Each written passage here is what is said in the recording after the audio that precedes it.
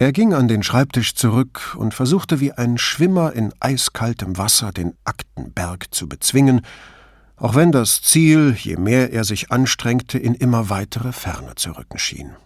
Schließlich half ihm ein Anruf Paolas an Land. »Ich habe Donata Masi erreicht«, sagte sie. Brunetti wusste, das war eine Kollegin von der Universität, die am Campo dei Frari und demnach in der Nähe der chemischen Reinigung wohnte. »Und was hast du in Erfahrung gebracht?« »Er ist mit denen in der Reinigung nicht verwandt. Sie hat vor einigen Jahren einmal nachgefragt, und damals haben die beiden Frauen ihr erzählt, sie hätten ihm aus Mitleid eine Beschäftigung gegeben.« »Eine Beschäftigung?« fragte Brunetti. »Na, du weißt schon, Sachen falten, gelegentlich den Leuten die Wäsche nach Hause bringen, unkomplizierte Sachen bügeln.« Er wollte schon fragen, wie das jahrelang gelaufen sein konnte, ohne dass Davide Cavanella jemals amtlich registriert worden war, aber da seine Frau das ganz bestimmt nicht wusste, ließ er es sein. »Sonst noch was?« fragte er. »Nein«, Paola klang enttäuscht. »Ich habe sie gefragt, ob sie seine Familie kennt, aber plötzlich hat sie dicht gemacht. Sie wollte sich da nicht hineinziehen lassen. Also habe ich das Thema gewechselt und nach der Ausschusssitzung gefragt, die wir morgen haben.« Brunetti verzichtete auf die Frage, wo Donata sich nicht hineinziehen lassen wollte. Die Aussicht, dass die Behörden in irgendeiner Weise intervenieren könnten, brachte jedermann dazu, einen Sperrgürtel um das betreffende Thema zu legen. Man hörte auf zu reden, man wusste nichts, man vergaß. Und wenn die Behörden in Gestalt der Polizei auftraten, wurde aus Vergesslichkeit Totalamnesie. Vor kurzem hatten sämtliche Zeitungen von Frauen berichtet, die von Carabinieri bei der Festnahme vergewaltigt worden waren, sowie von Frauen, die von denselben Polizisten missbraucht worden waren, denen sie ein Verbrechen meldeten. Der Polizei vertrauen? »Und?«, fragte er. »Ich weiß nicht, was ich tun soll«, sagte Paola. Brunetti war sein Bedauern anzuhören. »Du kannst nichts tun, Paola.« Sie antwortete nicht gleich. »Aber ich könnte seine Familie wenigstens wissen lassen, dass manche von uns sich an ihn erinnern. Nicht nur die Frauen in der Reinigung, sondern auch einige von uns, die ihn in all diesen Jahren gesehen haben.« »Und was soll das helfen?«, fragte er wider besseres Wissen.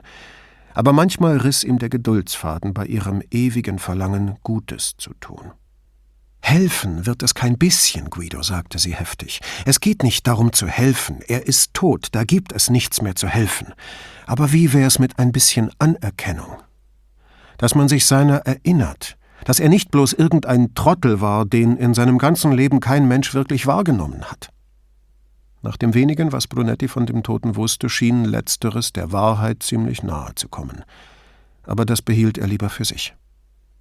Um Streit aus dem Weg zu gehen, versprach er, ich werde unten herumfragen und mich beim Rettungsdienst erkundigen, ob die was über seine Familie wissen, falls er Familie hatte.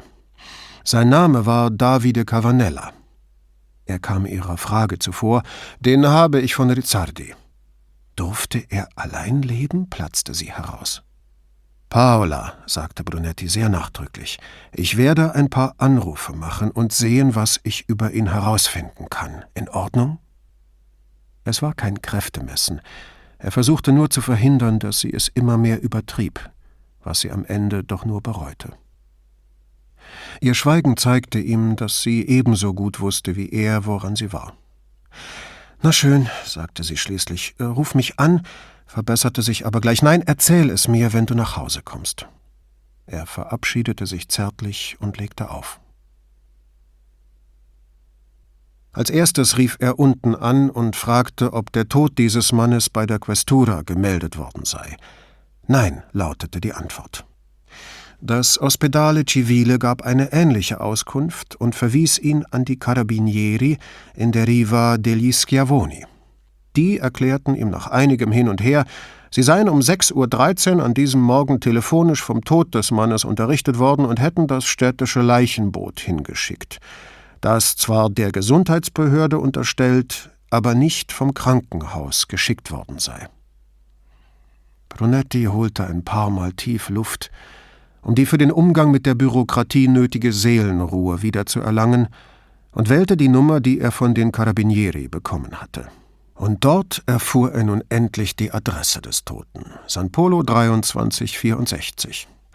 Wie so oft sagte ihm die Hausnummer nichts, und erst ein Blick in Cali Campielli Canali sagte ihm, dass das Haus in einer der kleinen Gassen hinter dem Campus San Stin lag.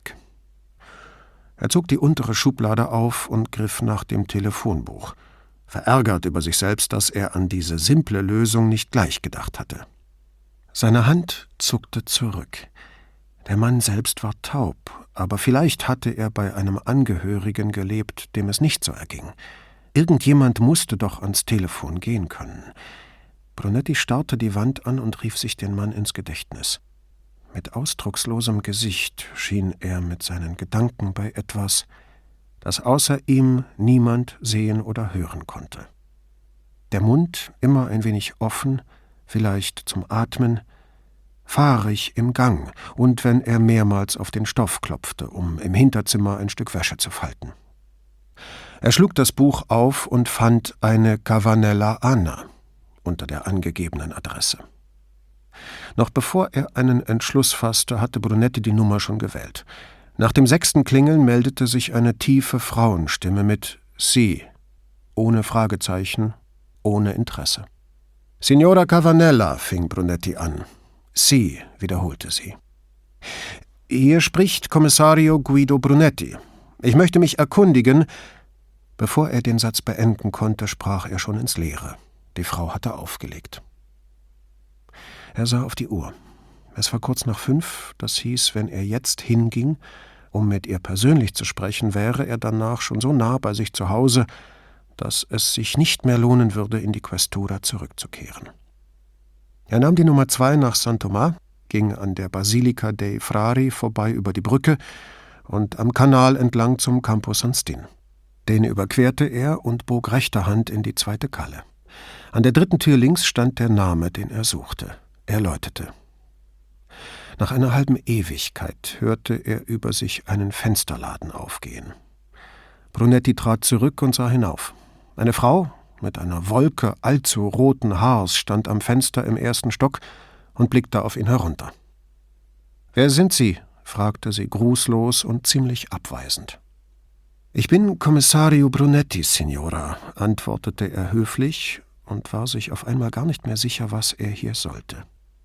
Er sah zu ihrer wenig einladenden Miene hinauf und improvisierte.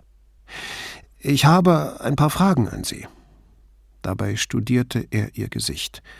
Sie war keine 5 Meter von ihm entfernt und suchte nach Ähnlichkeiten mit dem Mann, an den er sich so ungenügend erinnern konnte und den er, wenn überhaupt, nur an seinen seltsamen, roboterhaften Bewegungen wiedererkannt hätte. »Wozu?« Brunetti fragte sich, was sie wohl glaubte, warum die Polizei bei ihr auftauchte. Doch dann fiel ihm auf, wie vollkommen emotionslos sie ihn angesprochen hatte. Ob Trauer oder Tranquilizer sie womöglich in einen Zustand jenseits aller Gefühle oder der Fähigkeit, sie auszudrücken, versetzt hatten? Er trat weiter in die Kalle zurück, damit er mit ihr reden konnte, ohne fast senkrecht nach oben zu blicken. »Was wollen Sie?« fragte die Frau. »Mit Ihnen sprechen, Signora«, sagte Brunetti aufs Geratewohl. Sie ließ sich das durch den Kopf gehen, meinte schließlich »Va bene«, schloss das Fenster und verschwand. Brunetti ging zur Tür zurück und wartete. Und wartete. Nach einigen Minuten wurde die Tür aufgezogen. Die Frau stand im Türrahmen und wiederholte »Was wollen Sie?« Ihre Stimme war tonlos, unbeteiligt. Ebenso gut hätte er versuchen können, ihr Kochtöpfe zu verkaufen oder sie zur christlichen Nächstenliebe zu bekehren. »Zunächst einmal möchte ich Ihnen mein Beileid aussprechen, Signora.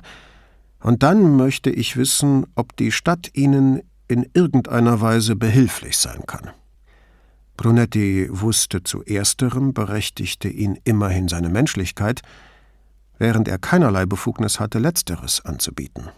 Aber er hatte Paola versprochen, zu helfen, wenn es ging, und das würde er tun, egal in welcher Form. Sie sah ihm ins Gesicht, und Brunetti hatte das merkwürdige Gefühl, Sie spule seine Worte noch einmal zurück, damit sie auch wirklich verstand. In einer solchen Situation hätte er normalerweise einfach weitergesprochen, aber jetzt blieb er stumm, neugierig, wie lange sie für eine Antwort brauchen würde. Viel Zeit verging. Sie sah ihn ausdruckslos an, während er aus ihr schlau zu werden versuchte. Sie mochte in den 50ern sein. Ob Anfang oder Ende 50 war schwer zu sagen. Das Rot in ihren Haaren endete 2 Zentimeter von der Kopfhaut und ging für den Rest der Strecke in Weiß über. Sie hatte praktisch keine Falten um ihre blauen Augen. Auch die Nase und die markanten Wangenknochen ließen darauf schließen, dass sie einmal eine große Schönheit gewesen war. Und an eben diesen Wangenknochen glaubte er eine gewisse Ähnlichkeit mit dem Toten zu bemerken. Sie war überdurchschnittlich groß und ihre kräftige Taille ließ vermuten, dass sie früher womöglich noch stattlicher gewesen war. Ihre Finger, fiel ihm auf, waren unverhältnismäßig kurz und sahen aus, als hätten sie sehr viel Zeit in heißem Wasser zugebracht. Brunetti erkannte, dass sie nicht die Absicht hatte, etwas zu sagen. Er könnte noch den ganzen Nachmittag so stehen bleiben, ohne dass sie den Mund aufmachen würde. »Möchten Sie mitkommen und Davide noch einmal sehen, Signora?« fragte er schließlich. Bei der Erwähnung des Namens wich sie einen halben Schritt zurück, als wolle sie dem Namen entfliehen oder dem Kummer, den er mit sich brachte. Sie hob beschwörend eine dicke, abgearbeitete Hand, ging ins Haus und schloss die Tür. Nach dem Rückzug der Frau hätte Brunetti früh nach Hause gehen können, aber es wurmte ihn, dass er sie nicht zum Reden gebracht hatte, und seltsamerweise schien ihm dadurch auch der Feierabend nicht verdient. Er sagte sich, er solle sich nicht wie ein Schuljunge aufführen, der Angst hat, sein Lehrer rufe daheim an, während er eigentlich noch in der Schule sein müsste, fasste sich folglich ein Herz, ging zu einer Bar am Campo San Polo und nahm draußen Platz. Er bestellte den wohl letzten Spritz der Saison. Noch 1 Monat, und er würde schon beim Gedanken an eisgekühlten Aperol, ja jegliches eisgekühlte Getränk, Zahnschmerzen bekommen. Noch aber wärmte die Spätnachmittagssonne sein Gesicht, und er betrachtete seelenruhig, wie die Menschen Dingen hinterhereilten, mit denen er sich heute nicht mehr zu befassen gedachte. Der Campo war groß genug, dass Kinder darauf Fußball spielen oder Radfahren konnten, wenn letzteres auch gegen irgendeine städtische Verordnung verstieß, um die sich niemand scherte. Man brachte Brunetti seinen Drink und er ließ ihn noch eine Weile stehen, um den ersten Schluck so richtig auszukosten. Die Orangenscheibe fischte er heraus, biss hinein und nahm dann erst einen bittersüßen, kalten Schluck. 3 Schwalben landeten zu seinen Füßen.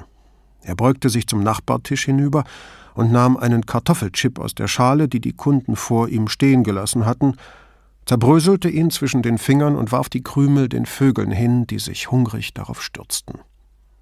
Er beobachtete die Vögel und trank noch einen Schluck. Da legte sich ein Schatten über den Tisch und seinen Drink.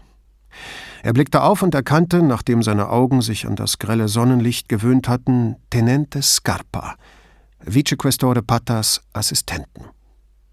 »Guten Tag, Kommissario. Mit den Vögeln beschäftigt?« Der Tenente war in voller Montur, einschließlich des dunklen Wollcapes, und wirkte dennoch äußerst kühl. Er nahm, als fiele ihm erst jetzt ein, dass er mit einem Vorgesetzten sprach, die Uniformmütze ab und presste sie mit angewinkeltem Arm eng an den Körper. »Ja, Tenente«, sagte Brunetti lächelnd, »der Inhaber sagt, Sie stehlen Kartoffelchips von den Tischen und jetzt ermittle ich gegen Sie.« Er zeigte auf den Vogel ganz links und fügte hinzu, »Den da halte ich für den Rädelsführer. Aber ich werde ihn sicherheitshalber noch observieren, bis mein Glas leer ist.« »Ich bin gespannt auf Ihren Bericht«, sagte der Tenente, salutierte träge, setzte die Mütze auf und ging in die Richtung davon, aus der Brunetti gekommen war. Paola hatte von den Kindermädchen, die sie großzogen, viele englische Redensarten gelernt, und eine davon fiel Brunetti jetzt ein. Ein Geist ging über mein Grab. Oder war es eine Geiß? Und wer redete da überhaupt, wenn der im Grab doch schon tot war? Aber gleichgültig, was das Ganze bedeutete und um wen es ging, es beschrieb die Wirkung von Scarpas Auftauchen sehr genau. Die böse Ahnung, die Brunetti befiel, als er den Tenente Richtung San Stin davongehen sah. Er trank aus, bezahlte und ging. Paola wusch in der Küche Salat. Als er hereinkam, blickte sie überrascht auf. Er küsste sie auf die rechte Schläfe und sagte: »Ich habe seine Adresse ermittelt und bin hingegangen, aber die Mutter...« Er verstummte kurz. Sie wollte nicht mit mir reden, hat mir die Tür vor der Nase zugeschlagen. Paula goss das Wasser ab und schleuderte den Salat dann fertig trocken. »Was hat sie gesagt?« fragte sie durch das schwirrende Geräusch. »Nichts«, sagte Brunetti. »Das war schon sehr merkwürdig.« »Warum hat sie nichts gesagt? Wenn sie an die Tür gekommen ist, hat sie die Klingel gehört. Also ist sie nicht taub?« »Nein, nein«, antwortete Brunetti, »sie kann hören und sie kann sprechen. Aber sie hat mich bloß gefragt, warum ich gekommen bin.« »Hast du ihr gesagt, dass du Polizist bist?« »Ja, schon vorher am Telefon und dann noch einmal.« »Und warum wollte sie nicht mit dir reden?« »Aus Angst vor der Polizei, Schock, Trauer, was weiß ich. Du weißt doch, dass die Leute nicht gern mit uns reden.« »Aber sie ist an die Tür gekommen?« fragte Paula, und da die Frage ihn zu verwirren schien, erklärte sie: »Wie hätte sie dir sonst vor der Nase zuschlagen können?« »Wie gesagt, es war sehr merkwürdig«, wiederholte Brunetti. »Wie ist er gestorben?« fragte sie. »Er hat Schlaftabletten eingenommen«, sagte Brunetti, der keinen Grund sah, ihr mehr zu erzählen. Sie reagierte verblüfft. »Du meinst, er hat sich umgebracht?« Brunetti zuckte die Schultern. »Kann sein, dass er sie versehentlich genommen hat, aber daran ist er gestorben.« Paula schwieg geraume Zeit. Schließlich fragte sie: »Wirst du mit ihr reden müssen?« »Ich hab's eben erst versucht, aber sie wollte nicht.« »Nein, ich meine offiziell mit ihr reden«, erklärte sie, »als Polizist, wegen der Todesumstände.« Er hatte den Bericht vom Rettungsdienst noch nicht gesehen, also lag der wahrscheinlich auf irgendeinem Schreibtisch. Er würde ihn morgen früh ausfindig machen. »Ja, für gewöhnlich versuchen wir in solchen Fällen, die Möglichkeit eines Selbstmords auszuschließen.« Sie sah ihn seltsam an, sagte aber nichts. Sie nahm die Salatblätter aus der Schleuder und legte sie in eine große Schüssel. Dann fragte sie mit normaler Stimme: »Bringst du mir ein Glas Wein?« »Weißen?« Sie blickte aus dem Fenster Richtung Dolomiten, die ein Schleier aus Luftverschmutzung und jenem Nebel verbarg, der ein Gutteil des Jahres über dem Veneto lag. »Es ist an der Zeit, wieder Roten zu trinken«, sagte sie schließlich und nahm eine Bratpfanne aus dem Schrank. Brunetti tat, wie ihm geheißen, und entschied sich für eine Flasche einfachen Cabernet. Weißer hätte nach dem Spritz vielleicht besser gepasst, aber wenn Paula Roten wollte, sollte sie Rotwein haben. Paula stellte die Pfanne auf den Herd, sah auf die Uhr und nahm das Glas, das er ihr hinhielt. Sie trank einen kleinen Schluck, dankte mit einem Nicken und fragte: »Meinst du, wir haben noch Zeit, uns den Sonnenuntergang anzusehen?« Aber der war schon vorbei, als sie ins Wohnzimmer kamen, also begnügten sie sich damit, vom Sofa aus das Licht im Westen schwinden zu sehen. Noch bevor Brunetti als guter Ehemann fragen konnte, wie Paulas Tag gewesen sei, sagte sie: »Ihr Verhalten ist merkwürdig, oder?« Abergläubisch verkniff er sich die Frage, wie Paula sich denn verhalten würde, wenn sie gerade ihren Sohn verloren hätte. Ja, er unterdrückte den Gedanken schon, bevor er ihn in Worte fassen konnte. »Wie soll sie sich denn verhalten?« fragte er. Wer weiß, vielleicht war er ihr einziger Sohn oder gar ihr einziges Kind. Er dachte darüber nach, obwohl das eigentlich keine Rolle spielt. Sie ließ den Blick über die Dächer schweifen, wo das Licht immer schwächer wurde, schüttelte den Kopf und nahm einen Schluck Wein. Brunetti fragte sich erneut, ob ihr Interesse eher Anteilnahme oder Neugier war und warum das eine als edel und das andere als unedel galt. Bevor er geheiratet hatte und Vater geworden war, konnte auch er sich in Plattitüden darüber ergehen, wie schrecklich der Tod eines Kindes für die Eltern sein müsse, Aber jetzt bekam er das nicht mehr über die Lippen, ja konnte es nicht einmal denken. Wie ein Bauer im Mittelalter weigerte er sich, dem Pestboten die Tür zu öffnen. Das Licht schwand weiter. Paula schaute in ihr Glas und sagte: »Ich habe darüber nachgedacht, was du gesagt hast. Über Selbstmord.« Sie nahm einen sehr kleinen Schluck. »Ich frage mich, ob es möglich ist, dass er einen Zustand erreicht hat, wo sein Leben so unerträglich war, dass er es nicht mehr aushielt.« »Dazu müsste er wissen«, überlegte Brunetti, »dass es unerträglich ist, oder?« Sie drehte sich heftig zu ihm um und wollte schon kontern, aber dann sah Brunetti, wie sie selbst darüber nachzudenken begann. Schließlich sagte sie: »Ja, natürlich. Wenn er kein anderes Leben kannte, dann fand er sich wohl mit seinem ab. Da hätte wohl schon etwas Schlimmeres passieren müssen.« Schweigend versuchten sie sich vorzustellen, was noch schlimmer sein könnte als dieses Leben, bis Paula sagte: »Oder vielleicht hat er sie einfach gefunden und gedacht, sie wären etwas anderes und hat sie gegessen.« Rizzardi vertrat diese Hypothese. »Hängt davon ab, wie viel er verstanden hat.« Brunetti merkte, dass er das nie würde klären können. Wie konnte man die Gedanken eines anderen ergründen, wenn nicht durch Worte? »Gott allein weiß, wie es sich zugetragen hat«, sagte Paula. »Aber es könnte das Verhalten der Mutter erklären.« »Schuldgefühle?« Paula trank noch einen Schluck, zuckte die Schultern und leerte das Glas. »Ich mache jetzt das Essen.« »Gute Idee«, sagte Brunetti. Bei Tisch waren sie schweigsam. Die Kinder spürten, in welch ernster Stimmung ihre Eltern waren und hielten sich zurück. Chiara erzählte von einem Streit, den sie gehabt hatte. Eine Freundin hatte von ihr verlangt, deren Eltern anzurufen und zu fragen, ob sie bei Chiara zu Abend essen und dann noch mit ihr lernen dürfe, und zwar, weil sie sich in Wahrheit mit ihrem Freund treffen wollte. Chiara hatte sich geweigert, und jetzt redete das Mädchen nicht mehr mit ihr. »Warum hast du dich geweigert?« fragte Raffi, nicht überrascht, nur neugierig. Chiara spießte eine Garnele aus ihrem Risotto auf und betrachtete sie prüfend, als wolle sie von ihr die korrekte Antwort hören. »Ihre Eltern sind immer sehr nett zu mir gewesen. Es kam mir nicht richtig vor, sie anzulügen.« Brunetti machte sich darauf gefasst, dass Paula in die Sokrates-Rolle schlüpfen und Chiara fragen würde, was sie getan hätte, wenn die Eltern ihrer Freundin nicht nett zu ihr gewesen wären. Doch Paula aß nur schweigend ihren Teller leer. »Haben wir kein Mineralwasser?« fragte Raffi. »Nein, und es wird auch keins mehr geben«, antwortete Chiara. »Dieses Haus ist jetzt mineralwasserfreie Zone.« »Von dir dazu erklärt?« fragte Raffi ruhig. Schließlich kannte er seine Schwester von klein auf, da konnte ihn kaum noch etwas überraschen. »Ja.« »Warum?« fragte Raffi. »Weil man nicht weiß, was drin ist.« »Wasser, nehme ich an«, sagte Raffi mit der abgeklärten Ironie seiner Mutter. »Ja, Wasser, bestimmt«, versuchte Chiara sich im selben Tonfall, schaffte es aber nicht ganz.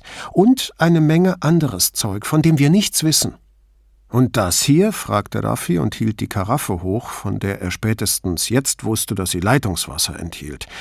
»Abgesehen von zu viel Chlor?« »Das ist immerhin getestet«, sagte Chiara.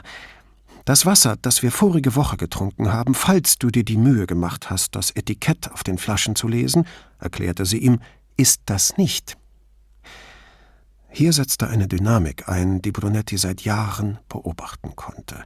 Chiara rüstete sich zu einem Streitgespräch. Das hörte man an ihrer Stimme. Und Raffi machte Anstalten, ihre Argumente dank seines Alters und Wissensvorsprungs vom Tisch zu fegen. Als Brunetti wieder hinhörte, sagte Chiara gerade, »Aus Apulien, aus einer Quelle, die 4 Kilometer von einer Chemiefabrik entfernt ist, die auf gerichtliche Anordnung vor 3 Wochen stillgelegt wurde.« Raffi versuchte etwas einzuwenden, aber sie ignorierte ihn kurzerhand und fuhr fort, »stillgelegt, weil die 30 Jahre lang Chemikalien in die Erde gekippt haben. Und das heißt, auch wenn ein Anwalt nur sagen würde, es legt die Vermutung nahe, dass die Chemikalien jetzt im Grundwasser sind und folglich in diesem Mineralwasser. Wenn du den Inhaltsangaben auf dem Etikett zutraust, dass sie Spuren von Wahrheit enthalten, kannst du das ja gerne tun. Ich trinke lieber Leitungswasser. Wäre sie eine perfekte Inkarnation von Paula, dachte Brunetti, dann würde sie jetzt die Karaffe nehmen und sich demonstrativ ein Glas einschenken. Aber Chiara war noch Anfängerin und spießte daher nur eine weitere Garnele auf und verzehrte sie, ohne die theatralischen Möglichkeiten der Karaffe zu nutzen.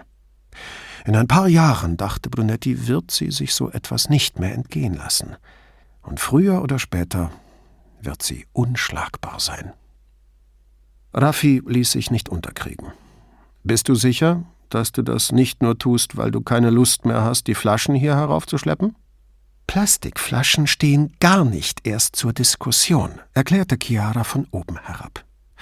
Bevor Raffi widersprechen konnte, erreichte Paula eine Feuerpause, indem sie aufstand und Raffi bat, ihr beim Abräumen zu helfen.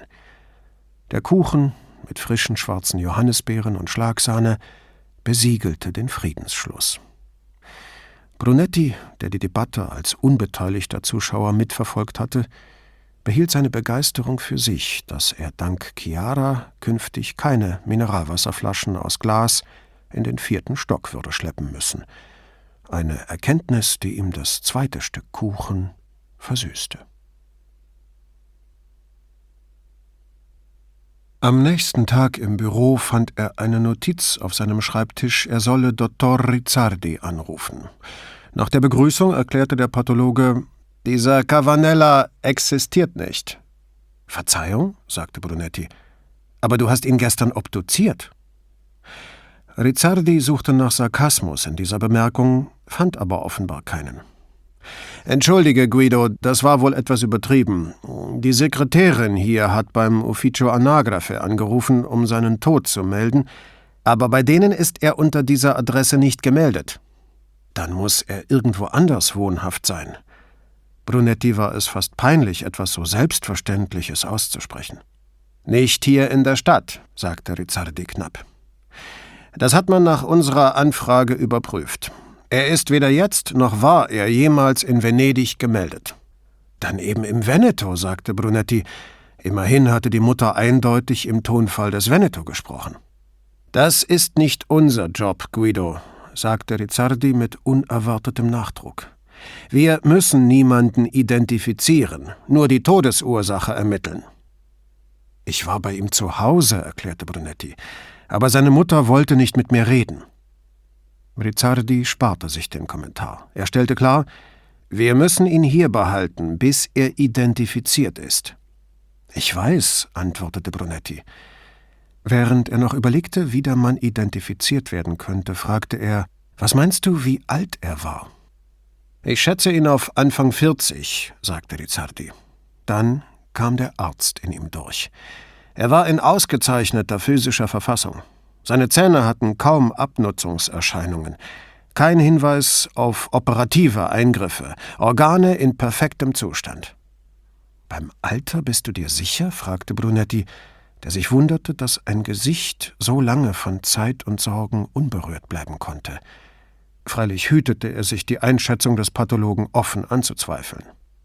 »Ich weiß, das ist kaum zu glauben«, räumte Rizzardi ein, »aber neu ist mir das nicht. Je weniger Kontakt mit der Welt die Leute haben, desto weniger altern sie.«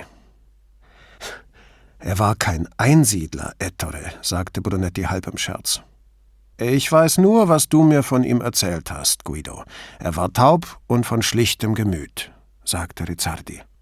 »Ich kenne solche Fälle und ich versuche dir eine auf Erfahrung gegründete Erklärung zu geben. Geistig Zurückgebliebene, oder wie auch immer wir die heutzutage nennen sollen, und Blinde scheinen nicht so zu altern wie wir anderen.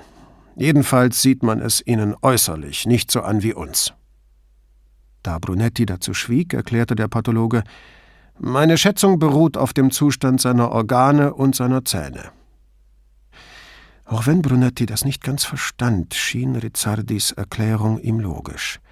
Weniger Kontakt mit der Welt, weniger Leid, aber auch weniger Freude. »Danke, Ettore, das könnte uns weiterhelfen. Ich werde versuchen, wenigstens seinen Namen zu bestätigen. Ich sag dir dann Bescheid.« »Ich habe nur den vom Formular«, sagte Rizzardi. »Mehr weiß ich nicht.« »Ich rufe dich an.« »Gut«, sagte Rizzardi und legte auf. Brunetti zog das Deckblatt eines Berichts über einen Ausbruchsversuch aus dem örtlichen Gefängnis zu sich heran. Da die Flucht gescheitert war, sah er keinen Grund, den Bericht zu behalten oder weiterzuleiten. Er drehte das Blatt um, schrieb oben Cavanellas Namen und Adresse hin und begann eine Liste. Er würde eine Geburtsurkunde auftreiben müssen oder wenigstens eine Taufbescheinigung. Die Carta d'identità des Toten musste sich noch in seinem Haus befinden, ebenso eine Karte für die medizinischen Hilfsdienste, die er mit Sicherheit in Anspruch genommen hatte. Brunetti bezweifelte, dass Davide Cavanella vorbestraft war, aber das ließ sich feststellen. Schulzeugnisse. Er versuchte sich Orte auszudenken, wo man unbemerkt bleiben konnte. Als Kinder hatten er und seine Freunde in den Kalli- und Hauseingängen Verstecken gespielt. Erst in der Nachbarschaft, später dann immer weiter weg. Es fiel ihm ein Frühlingstag ein, an dem er sich nicht weit von zu Hause unter der Abdeckplane eines Boots versteckt hatte und darunter eingeschlafen war. Eine verzweifelte, schrille Stimme, die seinen Namen schrie, hatte ihn geweckt, worauf er schleunigst unter der Plane vorkam. Aus dem Haar seiner Mutter hatten sich Strähnen gelöst. In Hauspantoffeln und Schürze stand sie auf den Fondamenta della Tana. Als er sie da plötzlich neben seinen Freunden stehen sah, bemerkte Brunetti zum ersten Mal das Grau in ihrem Haar und wie überaus ärmlich sie gekleidet war, mit ihrer geflickten Schürze und dem an den Ellbogen gestopften Pullover. In diesem Augenblick, als er sie dort vor seinen Freunden stehen sah, schämte er sich zum ersten Mal in seinem Leben für seine Mutter und dann für sich selbst, weil er solche Gedanken hatte. Als sie ihn sah, kam seine Mutter an den Rand der Riva, streckte eine Hand aus und half ihm hinauf. Ihr Griff war fest und er staunte, wie mühelos sie ihn zu sich nach oben zog. Er stand mit hängendem Kopf vor ihr, fast so groß wie sie, und murmelte: »Ich bin eingeschlafen, Mama, entschuldige bitte.« Die Mienen seiner Freunde waren ihm nicht entgangen. Bei ihm zu Hause zu Gast zu sein, war das eine. Aber seine Mutter hier draußen zu sehen, in Küchenkleidung und den Namen ihres Sohnes schreiend, war etwas ganz anderes. Was würden sie von ihm denken? Und von ihr? Sie hob die rechte Hand und er harrte reglos der Ohrfeige, die er seiner Meinung nach verdient hatte. Stattdessen fuhr sie ihm durchs Haar und sagte: »Dann ist es ja gut, dass ich dich gefunden habe, Tesoro. Sonst wärst du da unten wie ein Huhn im Ofen gebacken worden, und niemand hätte gewusst, was aus dir geworden ist.« Sie wartete auf eine Reaktion, vielleicht ein Lachen, aber er war so von Liebe überwältigt, dass er kein Wort herausbrachte. »Und niemand hätte dich mit Olivenöl eingepinselt«, sagte sie lachend. Sie nahm seine Hand, machte kehrt und brachte ihn nach Hause. Nicht ohne alle seine Freunde einzuladen, ein Stück von dem Kuchen mitzuessen, den sie frisch aus dem Ofen geholt hatte. Hatte Davide Cavanellas Mutter für ihn und seine Freunde Kuchen gebacken? Und sie in das Haus in San Polo eingeladen? Brunetti verweilte auf der Riva seiner Erinnerung und fragte sich, wie er darauf kam, dass Davide Cavanella Freunde hatte. Wie hätte er, stumm wie er war, sich mit anderen austauschen und Freunde finden können? Höchstens durch Gebärdensprache, falls er die beherrschte. Brunetti begann nun damit, sich neben Informationen, die er benötigte, Menschen oder Orte zu notieren, die sie ihm liefern könnten.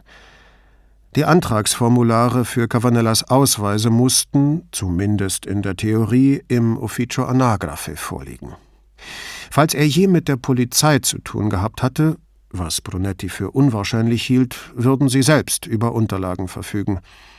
Und falls er irgendwelche anderen Spuren in der Bürokratie dieses Landes hinterlassen hatte, würde Signorina Elettra die mit Sicherheit ans Licht bringen. Aber wo und wie konnte er ermitteln, ob Cavanella Freunde gehabt hatte? Und ob seine Mutter, falls die Frau, die ihm die Tür aufgemacht hatte, auch wirklich seine Mutter war, für ihn oder für ihn und seine Freunde Kuchen gebacken hatte. Er stand auf und ging nach unten, um Signorina Elettra mit der Suche zu betrauen. Brunetti erkundigte sich als erstes einmal, ob die Veranstaltung am Vortag interessant gewesen war. Rümpfte sie die Nase? »Amateure«, sagte sie, blickte auf und fragte, »Was gibt's, Kommissario?« Nachdem er ihr erklärt hatte, dass Cavanella nicht registriert sei, obwohl er jahrzehntelang in Venedig gelebt hatte, gab er ihr die Liste mit den Punkten, die sie für ihn klären sollte. Sie studierte den Zettel eingehend, legte ihn dann neben ihrem Computer ab und meinte, das könnten Sie auch offiziell in Erfahrung bringen. Das klang erstaunlich widerwillig. Wenn man Signorina Elettra bat, der Datenbank irgendeiner städtischen Dienststelle einen Besuch abzustatten, einen nicht genehmigten Besuch, versteht sich, strahlte sie normalerweise vor Freude. Oder vielleicht Puccetti. Oder auch Vianello. Die könnten das alles für sie herausfinden, sagte sie und schob die Liste ein wenig von sich fort. »Wenn Sie lieber nicht möchten«, sprach Brunetti das Undenkbare aus. Sie tippte mit einem rot lackierten Fingernagel auf die Liste und sah lächelnd zu ihm auf. »Na schön, Kommissario, ich gestehe.« Er lächelte bereitwillig zurück. »Ein Freund«, sagte sie, und er spitzte sogleich die Ohren, »kommt um 2 am Flughafen an, und eigentlich wollte ich ihn abholen.« »Weiß er, wo Sie arbeiten?« fragte Brunetti zu ihrer beider Verblüffung. Sie antwortete fast ohne nachzudenken, »Ja, ich hielt es für das Beste, es ihm gleich zu Anfang zu sagen.« »Das wird ja immer interessanter«, dachte Brunetti. »Anfang von was?« »Dann könnte Foa Sie auf dem Boot mitnehmen.« Bevor sie Einspruch erheben konnte, erklärte er kann Sie absetzen und auf Sie beide warten. Ich finde, wir sollten die Gepäckträger spüren lassen, dass wir immer noch ein Auge auf sie haben. Der Polizei gelang es seit Jahren nicht, den Gepäckdieben das Handwerk zu legen. Da würde ein am Kai verteutes Polizeiboot wohl kaum Abhilfe schaffen. Aber ein besserer Vorwand fiel ihm auf die Schnelle nicht ein. »Aber die sind doch drüben im Hauptterminal.« »Es wird sich herumsprechen, glauben Sie mir.« Sie lächelte. »Hoffen wir mal.« »Lassen Sie sich von Foa nach Hause bringen«, sagte er leichthin. Vielleicht etwas zulässig, denn jetzt grinste sie unverhohlen. »Er kann mich an der Misericordia absetzen.« Sie gab Brunetti Gelegenheit, sich den Rest des Weges bis zu ihr nach Hause vorzustellen. »Von dort können wir zu Fuß gehen.« Was Signorina Elettra wohl von seinem Interesse an ihrem Privatleben halten mochte, ging es ihm erneut durch den Kopf. Ihr Verhalten war nicht direkt provozierend, aber noch war ihm kein passenderes Wort dafür eingefallen. Damit, dass er ihr Foas Dienste anbot, war er wohl zu weit gegangen, aber nun konnte er nicht mehr zurück. Er griff nach der Liste. »Ich werde Puccetti bitten, das über die offiziellen Kanäle zu recherchieren.« Dann, lächelnd, »Das ist eine gute Übung für ihn.« »Nur, dass er so wahrscheinlich nicht vorwärts kommt«, sagte sie und erhob sich. Auf der Schwelle rief sie ihm noch über die Schulter zu, »Foa braucht mich nicht hinzubringen, Kommissario. Ich habe vorher noch ein paar Dinge zu erledigen. Deshalb gehe ich jetzt gleich.« Sie erklärte nicht, worum es sich handelte und warum sie dafür, noch bevor sie am Flughafen sein wollte, 4 Stunden ihrem Arbeitsplatz fernblieb. Brunetti hob nur kurz zum Gruß eine Hand und schwor sich, niemandem gegenüber ein Sterbenswörtchen darüber zu verlieren. Der Kommissario ging in den Bereitschaftsraum, berichtete, dass Cavanella nicht polizeilich gemeldet war und überreichte Puccetti den Zettel mit dem Namen, der Adresse und den Stellen, wo der Mann sonst noch aktenkundig geworden sein könnte. Der junge Beamte fand es unbegreiflich, dass Davide Cavanella nicht registriert war. »Wenn Sie ihn seit Jahren hier gesehen haben, Kommissario, muss er doch irgendwo verzeichnet sein«, sagte er. »Wenn er taub war, hat er wahrscheinlich diese Schule in Santa Croce besucht. Und bestimmt gibt es einen Verein für Leute, die Gebärdensprache benutzen.« Er notierte sich das für weitere Ermittlungen auf Brunettis Liste. Wenn Sie in der Nähe von Sanstin wohnen, weiß der Parocco vielleicht etwas. Und wenn er in dieser Reinigung gearbeitet hat, müssten die ihn in ihren Büchern führen. Auch das notierte er. »Ich vermute, Sie beschäftigten ihn nur aus Gefälligkeit«, meinte Brunetti. Diese Frauen schienen ihm der beste Ausgangspunkt für Nachforschungen über den Toten. Er versuchte sich zu erinnern, wann er Davide, nein, besser den Nachnamen benutzen, als sei er ein normaler Erwachsener und nicht jemand, der in der Kindheit stehen geblieben ist, wann er Cavanella zum ersten Mal dort gesehen hatte. Vor 10 Jahren? Oder war das noch länger her? Brunetti bat Puccetti um ein Telefonbuch, das dieser aus einer Schublade seines Schreibtischs hervorholte. In San Polo gab es nur diese eine chemische Reinigung. Brunetti schrieb die Nummer in sein Notizbuch, um von seinem Büro aus dort anzurufen. Er gab Puccetti das Telefonbuch zurück. »Gut, fragen Sie beim Einwohnermeldeamt und der Schule nach, dann rufen Sie den Parocco an.« »Wie alt war der Tote?« fragte Puccetti, der vor einem der 3 Computer im Raum saß. »Rizzardi schätzt ihn auf Anfang 40. Puccetti hob die Augenbrauen. »Ich dachte, er war viel jünger.« »Wie kommen Sie darauf?« »Keine Ahnung. Vielleicht liegt es an der Art, wie Sie von ihm gesprochen haben.« Puccetti schüttelte den Kopf und tippte die Adresse der Comune di Venezia ein. Die Seite des Ufficio Anagrafe war schnell gefunden, jedoch fehlte es hier an der Möglichkeit, nach dem Namen einer Person zu suchen. Puccetti wechselte auf eine andere Seite, gab Davide Cavanella ein, warf einen Blick auf Brunettis Liste und übertrug die Adresse des Mannes, aber mangels einer Steuernummer ging auch hier die Suche nicht weiter. Brunetti beugte sich über den Bildschirm und bat Puccetti, auf die Anfangsseite zurückzugehen. Dort stand eine Telefonnummer, und die wählte er. Er meldete sich mit Namen und Dienstgrad und erklärte, er versuche Näheres über den Toten zu ermitteln, der am Tag zuvor in San Polo gefunden worden sei. Er bot der Frau am anderen Ende an, sie könne ihn gern in der Questura zurückrufen, aber sie sagte, das sei nicht nötig und wie habe der Mann geheißen. Davide Cavanella, Alter vermutlich Anfang 40. Demnach, sagte sie, muss er in den 70ern geboren sein. Richtig. Wir haben bis zurück in die 50er alles digitalisiert, sagte sie mit hörbarem Stolz. Wenn er also hier geboren wurde, haben wir ihn auch. Brunetti begnügte sich mit einem höflichen Brummen und ließ sie suchen. Er hörte zu, wie sie vor sich hinsummte, knurrte und überrascht mit der Zunge schnalzte. Nach ein paar Minuten erklärte sie wie geistesabwesend, »Ich kann ihn nicht finden, Kommissario. Sind Sie sicher, dass der Name so geschrieben wird? Cavanella mit A am Ende?« »Ja.« »Davide?« fragte sie. »Ja.« Wieder Stille, unterbrochen von leisen Klicks im Hintergrund. Dann war sie wieder da. »Tut mir leid, Kommissario, aber in Venedig oder Mestre wurde er jedenfalls nicht geboren. Nicht zwischen 1965 und 1975. »Können Sie die gesamte Provinz überprüfen?« fragte Brunetti. Das war der Punkt, wo die meisten Beamten die Lust verloren, Fragen der Polizei zu beantworten. Gewöhnlich erteilten sie gern ein paar Auskünfte oder führten simple Recherchen durch, wenn man sie darum bat, aber sobald es kompliziert und zeitaufwendig wurde, verwiesen sie auf ihre Vorgesetzten und die Notwendigkeit, eine Genehmigung einzuholen, oder zitierten Vorschriften, von denen Brunetti annahm, dass sie aus der Luft gegriffen waren. »Dazu bin ich nicht befugt, Kommissario«, erwiderte sie prompt mit plötzlich verändertem Tonfall.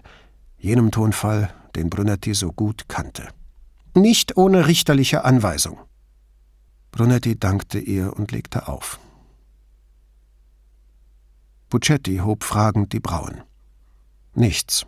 Weder hier noch in Mestre. Von 1965 bis 1975«, erklärte Brunetti. Puccetti zuckte die Schultern, als habe er sich von dieser Anfrage nichts anderes erwartet. »Können Sie«, fing Brunetti an und zögerte, wie er es nennen sollte, »hineinkommen? Sich Zugang verschaffen? Was deichseln?« Das richtige Verb wäre einbrechen, aber davor schreckte Brunetti zurück, weil er nicht auch noch seinen Untergebenen korrumpieren wollte. »Bei den sozialen Einrichtungen weitere Informationen bekommen?« »Selbstverständlich, Signore«, sagte Puccetti, und Brunetti fragte sich, ob er seinen Untergebenen zur Sünde verführte oder nicht vielmehr einem Rennpferd die Zügel schießen ließ. »Ich kann das gleich mit diesem Ding hier erledigen«, sagte Puccetti mit einem abfälligen Brummen, wobei er mit den Fingern über die Tasten wedelte. »Ist keine Sache herauszufinden, wer Unterstützung bezieht.« Ohne jede Prahlerei fügte er hinzu, »wenn man weiß, wie es geht.« Brunetti nickte gleichgültig.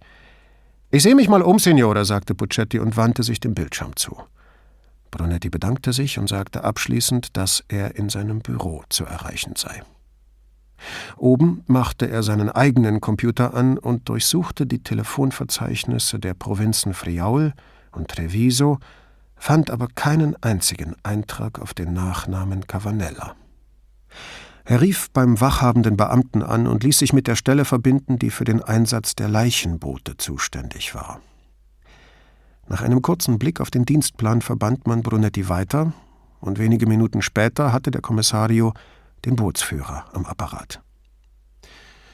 »Der Anruf der Carabinieri kam kurz vor 6, Kommissario«, erklärte Enrico Forti.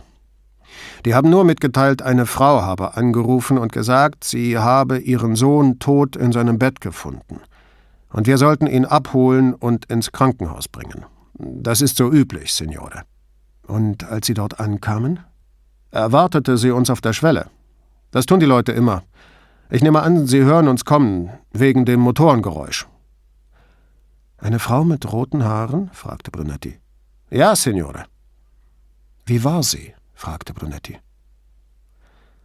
Nach kurzem Zögern sagte Forti, »Ich glaube, ich verstehe nicht, was Sie meinen, Signore.« »Wie hat sie sich verhalten? Hat sie geweint? Versagte ihr die Stimme?« Der Bootsführer ließ sich mit der Antwort Zeit. Schließlich sagte er, »Sie müssen verstehen, Signore, wir sind ständig unterwegs. Die Leute reagieren unterschiedlich auf den Tod. Man weiß nie, wie sie sich verhalten werden.« Brunetti wartete. »Sie war durcheinander, das konnte man sehen. Sie sagte, sie ist in sein Zimmer gegangen und da lag er, tot. Und dann hat sie 118 angerufen und die haben ihr gesagt, dass wir kommen.« »Und weiter?« fragte Brunetti und gab sich Mühe, interessiert und nicht ungeduldig zu klingen. »Sie hat geweint. Sie ließ uns rein und führte uns nach oben in sein Zimmer. Er lag im Bett, wie sie gesagt hatte. Es war ein ziemlich hässlicher Anblick. Das ist es immer, wenn Sie so sterben, Signore. Wir haben ihn zugedeckt und auf die Trage gelegt, haben ihn zum Boot und ins Krankenhaus transportiert, zu Dottor Rizzardi.« »Hat sie gefragt, ob sie mitkommen kann?« wollte Brunetti wissen. »Nein, Signore.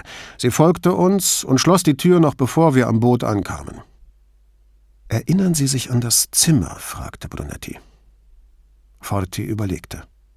»Schrecklich klein, Signore. Es gab nur ein winziges Fenster. Und das Haus gegenüber war so nah, dass kaum Licht hereinkam.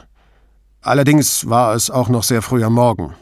Steht alles in meinem Bericht, Signore.« »Haben die Carabinieri jemanden hingeschickt?« »Wahrscheinlich nicht, Signore. Wir haben Ihnen telefonisch mitgeteilt, es sehe nach einem Unfall aus, also haben Sie sich die Mühe bestimmt gespart.« Fast platzte es aus Brunetti heraus, das seine Arbeit zu tun, zumal, wenn es um den Schauplatz eines ungeklärten Todesfalls ging, nicht davon abhing, ob dies Mühe bereitete oder nicht. Er dankte Forti für seine Auskünfte und legte auf. Brunetti fand die Telefonnummer der Reinigung in seinem Notizbuch und rief dort an. Beim 5. Klingeln wurde abgenommen. Lava Secco meldete sich eine Frau, ohne ihren Namen zu nennen. »Buondì, Signora, hier spricht Kommissario Brunetti.« Statt einem Gruß sagte sie, »Die Jacke Ihrer Frau und Ihre 3 Paar Hosen sind fertig, Kommissario. Aber Ihr graues Jackett hat einen Fleck am rechten Ärmel, der nicht rausgegangen ist. Also versuchen wir es noch einmal.« »Aha«, sagte ein kurzfristig verwirrter Brunetti. »Danke, Signora, aber deswegen rufe ich nicht an.« »Davide?« »Richtig. Ich habe ihn jahrelang in Ihrem Geschäft gesehen und würde gern vorbeikommen, um mit Ihnen über ihn zu sprechen.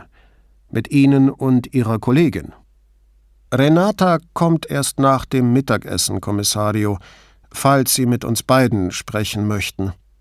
In dieser Jahreszeit haben wir nicht viel zu tun. Alle haben ihre Wintersachen zurück und noch ist es zu früh, sie zu tragen. Zurzeit bekommen wir nur Bettwäsche.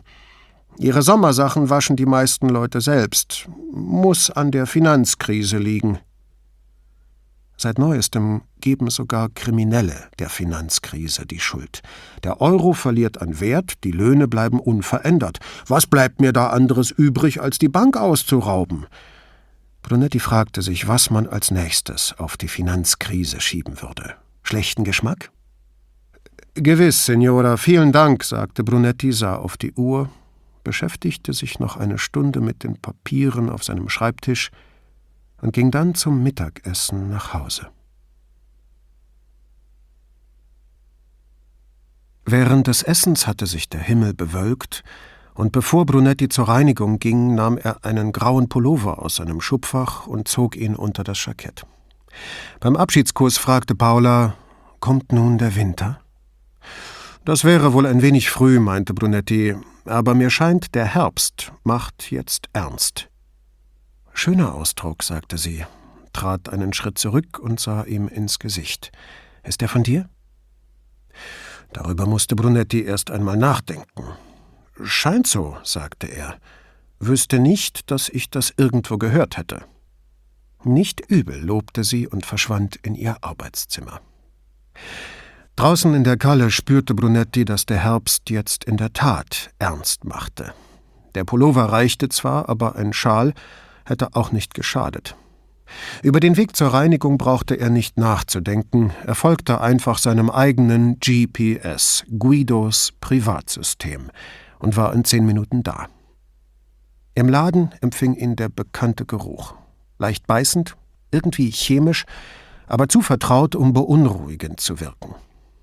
Vor der Theke standen 2 Kundinnen, dahinter nahm die Inhaberin gerade Wechselgeld aus der Kasse. Ein flaches, in Papier gewickeltes Paket lag zwischen ihnen. Im Hinterzimmer stand, halb vom Vorhang verdeckt, die große Frau, die dort seit Jahren bügelte. Ihr kurzgeschnittenes Haar hatte sein ursprüngliches Blond, wenn es auch mittlerweile künstlich war. Mit Sicherheit über 60 war sie dank der körperlichen Arbeit schlank und wendig geblieben. Gott weiß, wie die Mutter leidet, hörte er die Frau, die gerade zahlte, bei seinem Eintritt sagen. Die Frau links von ihr schnaubte, als ob sie etwas Schweres aufhob, enthielt sich aber eines Kommentars. Die andere drehte sich zu ihr um, und Brunetti sah, wie sie eine weitere Bemerkung unterdrückte. Sie nahm das Wechselgeld, dankte der Frau hinter der Theke und nahm ihr Paket. Kurz vorm Ausgang rief ihr die Inhaberin noch nach, »Nächsten Dienstag, Signora!« Das Paket raschelte, während die Kundin die Tür aufmachte, dann war sie weg. Kaum war die Tür zugefallen, bemerkte die andere Kundin, Gott allein weiß, ob seine Mutter leidet. Sie war korpulent und hatte rote Pausbacken wie die Großmutter im Märchen. Die Inhaberin überging diese Bemerkung. »Das grüne Seidenkostüm?« fragte sie. »Und das braune Jackett Ihres Mannes?« Die Frau ging auf den Themenwechsel ein und fragte, »Wie machen Sie das nur, Signora? Wie können Sie sich das alles merken? Die Sachen habe ich im April gebracht.« »Das Kostüm gefällt mir«, antwortete sie. »Und Ihr Mann besitzt dieses Jackett schon sehr lange.« Bevor die Kundin dies als Kritik deuten konnte, fügte sie hinzu, »Solche Qualität findet man heute nur noch selten. Es wird sich noch mal 10 Jahre halten.« Sie ging nach hinten, um die Sachen zu holen. Die Kundin legte lächelnd eine rosa Quittung auf die Theke und öffnete ihr Portemonnaie. Die Inhaberin kam zurück, faltete das Kostüm und das Jackett, wickelte beides in hellblaues Papier und verschloss das Paket ordentlich mit Klebeband. Die Frau bezahlte, verabschiedete sich höflich und ging. Ihr Kommentar schwebte noch im Raum. Bevor Brunetti etwas sagen konnte, wurde der Vorhang ganz aufgezogen und Renata, seit kurzem wusste Brunetti, wie sie hieß, kam nach vorne. Sie nickte ihm kurz zu, dann konnte sie nicht mehr an sich halten. »Ich habe Sie gehört«, sagte sie zu ihrer Kollegin. »Wie kann sie so etwas nur sagen? Der arme Junge ist noch nicht mal begraben, und sie redet so über seine Mutter. Das hat sie nicht verdient.« »Die Leute haben schon immer so über sie geredet«, erwiderte ihre Kollegin verbittert. Aber jetzt, wo ihr Sohn gestorben ist, könnten Sie endlich damit aufhören.« Als sei es nur leise Neugier, fragte Brunetti: »Schon immer wie über Sie geredet?« Die Frauen tauschten einen langen Blick. Offenbar rangen sie mit sich, ob sie der Klatschsucht nachgeben oder aus einer Art weiblicher Solidarität lieber schweigen sollten. Renata war die offenherzigere. Sie stützte sich ein wenig vorgebeugt mit steifen Armen auf die schmale Theke und schien bereit, auszupacken. Brunetti fing den Blick der Inhaberin auf. Man halte sich aus den Angelegenheiten anderer Leute heraus. Von der Obrigkeit war grundsätzlich nur Ärger zu erwarten. Die zerrte einen ins Dornengestrüpp der Bürokratie und stahl einem die Zeit, und am Ende war man gezwungen, einen Anwalt zu nehmen und verbrachte Jahre damit, sich aus den Konsequenzen einer unbedachten Äußerung herauszuwinden. Der Staat war dein Feind. Er stellte sich ahnungslos, hielt sich aber an die Inhaberin. »Signora, alles, was wir zurzeit wissen, ist, dass er im Schlaf gestorben ist. Es sieht nach einem Tod durch Unfall aus. Ich habe seine Mutter befragt, aber keine Auskünfte erhalten. Vielleicht war sie ja überfordert.« Da die beiden nicht nachfragten, schüttelte er den Kopf, um seine Verwirrung oder Resignation angesichts des Unbegreiflichen zu unterstreichen. »Ich weiß nicht, wie ich das sagen soll«, setzte er wieder an und suchte das Gespräch von der Mutter abzulenken, wobei er den Blick, den sie tauschten, ignorierte. »Aber wir sind immer davon ausgegangen, also meine Frau und ich, dass Sie ihn hier aus Gutherzigkeit aufgenommen haben.« Er lächelte bekräftigend. »Ich finde, das war sehr großzügig von Ihnen. Nein, mehr als das.« »Ja, er war schon ein armer Teufel«, sagte Renata und sah, um Zustimmung heischend, zu ihrer Chefin hinüber. Als diese beipflichtend nickte, fuhr Renata fort: »Es war Maria Pias Idee, ihn als Aushilfe aufzunehmen.« Die andere machte eine abwiegelnde Handbewegung. »Es war nicht einfach«, erklärte Renata, drehte sich zu Maria Pia um und fragte: »Nicht wahr?« »Nein, ganz und gar nicht. Aber er brauchte eine Beschäftigung.« Ihr Blick wanderte von Brunetti zu ihrer Kollegin, dann wieder zu Brunetti. Sie sah ihm in die Augen und fragte: »Das war doch nicht gegen das Gesetz, oder, ihn hier zu behalten?« Bestimmt gab es irgendein Gesetz, das eine Scheinbeschäftigung verbot. Doch Brunetti sagte nur: »Natürlich nicht, Signora.« Er verscheuchte diesen abseitigen Gedanken mit einer Handbewegung. Es war sehr menschenfreundlich von ihnen. Ganz der einfühlsame Befürworter ihres Verhaltens, und um ihre Furcht vor juristischen Folgen endgültig zu zerstreuen, fügte er hinzu: Jeder anständige Mensch würde das gutheißen. Jeder anständige Mensch hätte dasselbe getan. Maria Pia strahlte erleichtert. Wenn ein Kommissario der Polizei sagte, ihr Tun sei nicht illegal, dann war doch alles gut, nicht wahr? »Wie ist er«, fing Brunetti an und überlegte, wie er es formulieren sollte. »Wie hat er hier angefangen?« Maria Pia lächelte. »Er kam manchmal mit seiner Mutter.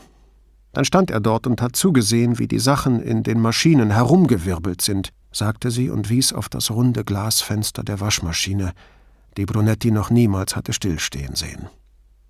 »Und dann hat Pupo ihn erspäht«, sagte Renata. Die Frauen tauschten ein trauriges Lächeln aus. »Pupo?« fragte Brunetti. »Der Kater«, erklärte Maria Pia. »Haben Sie den noch nie hier gesehen?« Brunetti schüttelte den Kopf. Sie zog ein Telefonino hervor und drückte auf den Tasten herum, um Erinnerungen heraufzubeschwören und die Bilder, die sie festhielten. Als sie gefunden hatte, was sie suchte, kam sie um die Theke herum und stellte sich neben ihn. »Hier«, sagte sie und schnippte Fotos über das Display, als hätte sie ihr Leben lang nichts anderes getan. Auf dem kleinen Rechteck erschien ein Foto von ihr mit einer riesigen Katze in den Armen. Die größte Katze, die Brunetti je gesehen hatte, mit den Ohren eines Luchses. »Was ist das?« »Eine sogenannte Maine-Coon-Katze«, sagte Maria Pia. Sie strich mit der Hand über die Fläche und zeigte ihm weitere Fotos des riesigen Tiers. Der Kater auf der Ladentheke, schlafend auf dem Bügelbrett, breitbeinig vor dem Waschmaschinenfenster, während er gespannt das Kreisen der Kleidung beobachtete. Dann in den Armen von Davide Cavanella. »Pupo«, sagte Brunetti. »Davide war der einzige Mensch, den er wirklich mochte, außer uns«, sagte sie. »Unsere Männer nicht, unsere Kinder nicht«, ergänzte Renata, »nur Davide.« »Auch deswegen haben wir ihn hier behalten«, sagte Maria Pia. »Was ist passiert?«, fragte Brunetti. »Pupo war schon 10, als Davide zu uns kam. Und voriges Jahr hat er eine hässliche Krankheit bekommen.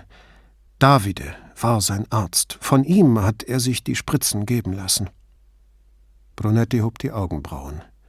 Und Maria Pia fuhr fort: »Wir haben ihm gezeigt, wie das geht. Und Pupo hat es sich von ihm gefallen lassen.« »Und dann?« »Und dann mussten wir ihn zum Tierarzt bringen und ihn...« Sie hatte schon Pupos Krankheit nicht beim Namen nennen können. Über den Gang zum Tierarzt konnte sie erst recht nicht sprechen. Maria Pia betrachtete das Foto der beiden und beendete die Geschichte: »Danach ist Davide nie wieder hier gewesen.« Sie schaltete das Telefonino aus und steckte es wieder in die Tasche. »Ich glaube, manchen unserer Kunden war es sowieso nicht recht, dass er hier war«, sagte Renata, wobei sie von einem Fuß auf den anderen trat. Und bevor ihre Chefin etwas sagen konnte, zum Beispiel diese Signora Caligaro mit ihrem grünen Kostüm und dem Jackett ihres Mannes, der so knausrig ist, dass er es nur einmal im Jahr reinigen lässt. Sie stieß sich von der Theke ab und hielt ihre Anklage im Stehen. Das Zeug war den ganzen Sommer hier, und jetzt kommt sie plötzlich, nur um herumzuspionieren. Und dann noch entrüsteter: Schnüfflerin. Sie wandte sich an Brunetti. Einmal hat sie sich über ihn beschwert. Sie hielt inne, doch die Miene ihrer Chefin blieb gelassen, wie Brunetti sich mit einem raschen Seitenblick vergewisserte. »Worüber genau, Signora?« fragte er. »Vor 2 Jahren kam sie her, direkt vom Markt, mit 2 großen Taschen, wollte ihre Sachen abholen, doch kaum hatte Maria Pia sie eingepackt, meinte Signora Caligaro, sie könne nicht alles tragen, sie würde später noch mal vorbeikommen.« »Und?«, fragte Brunetti so unbestimmt in den Raum hinein, dass beide ihm antworten konnten. Maria Pia übernahm die Fortsetzung der Geschichte. »Ich weiß, dass sie um die Ecke, drüben am Ponte dei Pugni, wohnt, also schlug ich ihr vor, Davide könne ihr die Taschen tragen helfen.« »Und darüber hat sie sich beschwert?«, fragte Brunetti. »Nein«, riss Renata die Erzählung wieder an sich. »Sie war einverstanden, also ist Maria Pia nach hinten gegangen und hat Davide gebeten, die Kundin zu begleiten, und dann sind sie losgezogen.« Brunetti hätte gern erfahren, wie man ihn um etwas gebeten haben könnte, sagte aber nichts. »Er kam zurück, alles war wie immer, und wir haben die Sache vergessen. Aber als Signora Caligaro das nächste Mal kam, beklagte sie sich, er habe ihr Angst gemacht.« »Inwiefern?«, fragte Brunetti. Wie ein altes Ehepaar trugen die beiden die Geschichte im Wechsel vor. Maria Pia war wieder dran. Sie hat mir erzählt, er habe ihr die Taschen nach Hause und die Treppe hinaufgetragen, bis in den 4. Stock.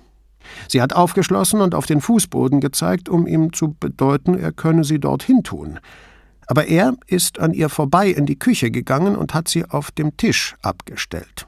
Dann hat er alles ausgepackt und ordentlich aufgereiht.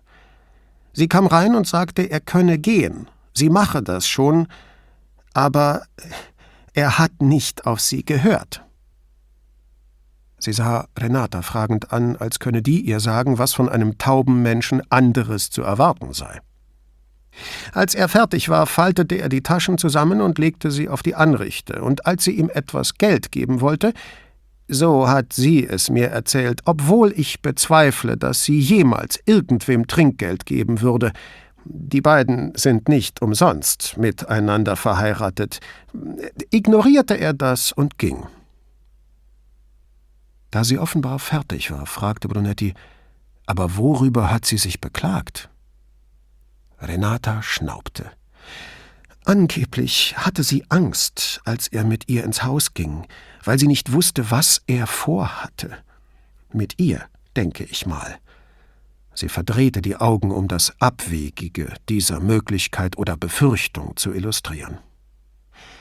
Brunetti beschränkte sich darauf, in weisem Wissen um menschliche Schwächen den Kopf zu schütteln. Dann wandte er sich an die Inhaberin und bemerkte eher verwirrt als neugierig: »Ich verstehe das noch nicht ganz, Signora. Wenn er taub war, wie haben Sie ihm zu verstehen gegeben, dass er Signora Caligaro die Taschen nach Hause tragen soll?« Maria Pia zuckte die Schultern.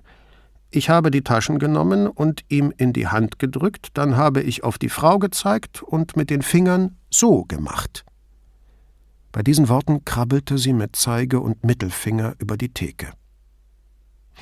»Das war ja nicht das erste Mal. Er hatte ihr und anderen Kunden schon öfter tragen geholfen. Also wartete er wie immer mit den Taschen am Ausgang.« »Und?« drängte Brunetti. »Brachte sie zu ihr nach Hause, so wie immer. Alles schien in bester Ordnung. Ich hätte es besser wissen müssen, bei dieser Frau.« Wieder stieß Renata ihr Schnauben aus.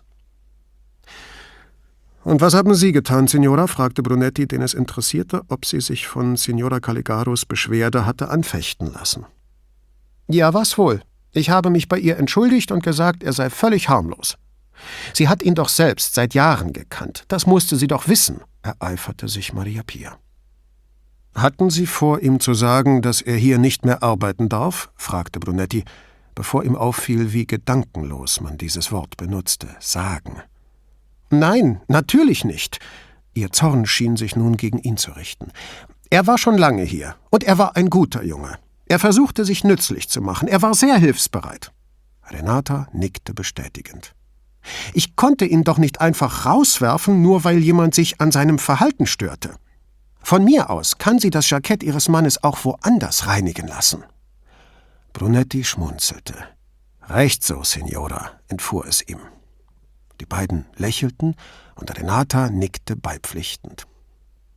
»Ist sie danach nochmal gekommen, solange er hier war?« »Nur noch einmal«, antwortete Maria Pia. »Was war da?« Renata meldete sich zu Wort. »Ich habe sie näher kommen sehen. Von da hinten habe ich einen ganz guten Überblick.« Sie wies auf den Vorhang. »Noch bevor sie reinkam, habe ich Davide am Arm genommen und ihm gesagt, er solle im Hintergrund bleiben, damit sie ihn nicht sieht.« Sie machte Handbewegungen, als scheuche sie eine ganze Kinderschar vor sich her. »Hat er das verstanden?« »Ja, sicher«, sagte sie überrascht. »Er hat eine Menge verstanden.« »Auch wie Schlaftabletten wirken?« fragte sich Brunetti. Er beschloss, eine Frage nach der Mutter zu riskieren. »Diese Frau, Signora Caligaro, hat eine Bemerkung über Davides Mutter gemacht. Als ob sie die kennen würde. Und als ob sie eine schlechte Meinung von ihr habe.« »Sie hat von allen eine schlechte Meinung«, sagte Renata zornig. Brunetti sah Maria Pia aufmunternd an, worauf diese erklärte: »Die Mutter, Anna, hat keinen sehr guten Ruf.« Signora Caligaros war auch nicht gerade unbescholten, dachte Brunetti, sagte aber nichts. Sein Schweigen provozierte Maria Pia zu der Bemerkung: »Die meisten von uns hier in der Gegend kennen sie schon lange. Und was man so von ihr hört, naja, man kann schon Mitleid mit ihr haben.« »Inwiefern, Signora?« fragte Brunetti, der seine Neugier nicht mehr verbergen konnte. Maria Pia sah zu ihrer Kollegin, als könne die ihr sagen, warum sie sich so weit vorgewagt hatte. Die Tür ging auf und alle drehten sich um. Ein Mädchen war eingetreten, höchstens 13 Jahre alt, einen rosa Zettel in der Hand. »Ciao, Graziella«, sagte Maria Pia und ging zur Kleiderstange. Gleich darauf kam sie mit 2 Seidenkleidern zurück, für die das Mädchen noch viel zu jung war, und einer schwarzen Seidenhose, die zu weit für sie war. Das Mädchen betrachtete schweigend die 3 Erwachsenen. Als das Paket eingewickelt war, reichte sie Maria Pia den rosa Zettel und einen 50-Euro-Schein, ließ sich das Wechselgeld geben, dankte nickend, nahm das Paket und ging. »Was haben Sie eben über die Mutter gesagt, Signora?« fragte Brunetti. Maria Pia bedachte ihn mit einem Blick, der ihm klar machte, dass seine Zeit abgelaufen war. »Das sind nur Gerüchte, Kommissario, und ich halte es nicht für richtig, die hier zu wiederholen.« Sie wandte sich an Renata. »Findest du nicht auch?« Renata sah ihre Chefin an, dann Brunetti und nickte. »Ja, die Leute sagen, er ist an etwas erstickt, daran ist er gestorben. Das muss sehr schlimm für sie sein, würde ich sagen.« War er ihr einziges Kind? Brunetti schaffte es, so viel Anteilnahme in seine Stimme zu legen, dass Maria Pia doch noch einmal mit einem knappen Ja antwortete. Er akzeptierte, dass er von den Frauen nichts mehr erfahren würde. Wenn er jetzt weiterfragte, würde er sie nur gegen sich aufbringen. »Ich danke Ihnen für Ihre Hilfe, Signore«, sagte er, dann noch freundlicher, »ich gehe noch nicht nach Hause. Ich werde meine Frau bitten, eins der Kinder rüberzuschicken.« »Schön«, sagte Renata, »ich freue mich immer, wenn ich Sie sehe. Ist Ihr Sohn noch mit diesem netten Mädchen zusammen?« »Sarah? Ja.« »Schon so viele Jahre«, sagte Renata. »Gutes Elternhaus. Gutes Mädchen.« »Das finde ich auch«, sagte Brunetti, dankte noch einmal und ging.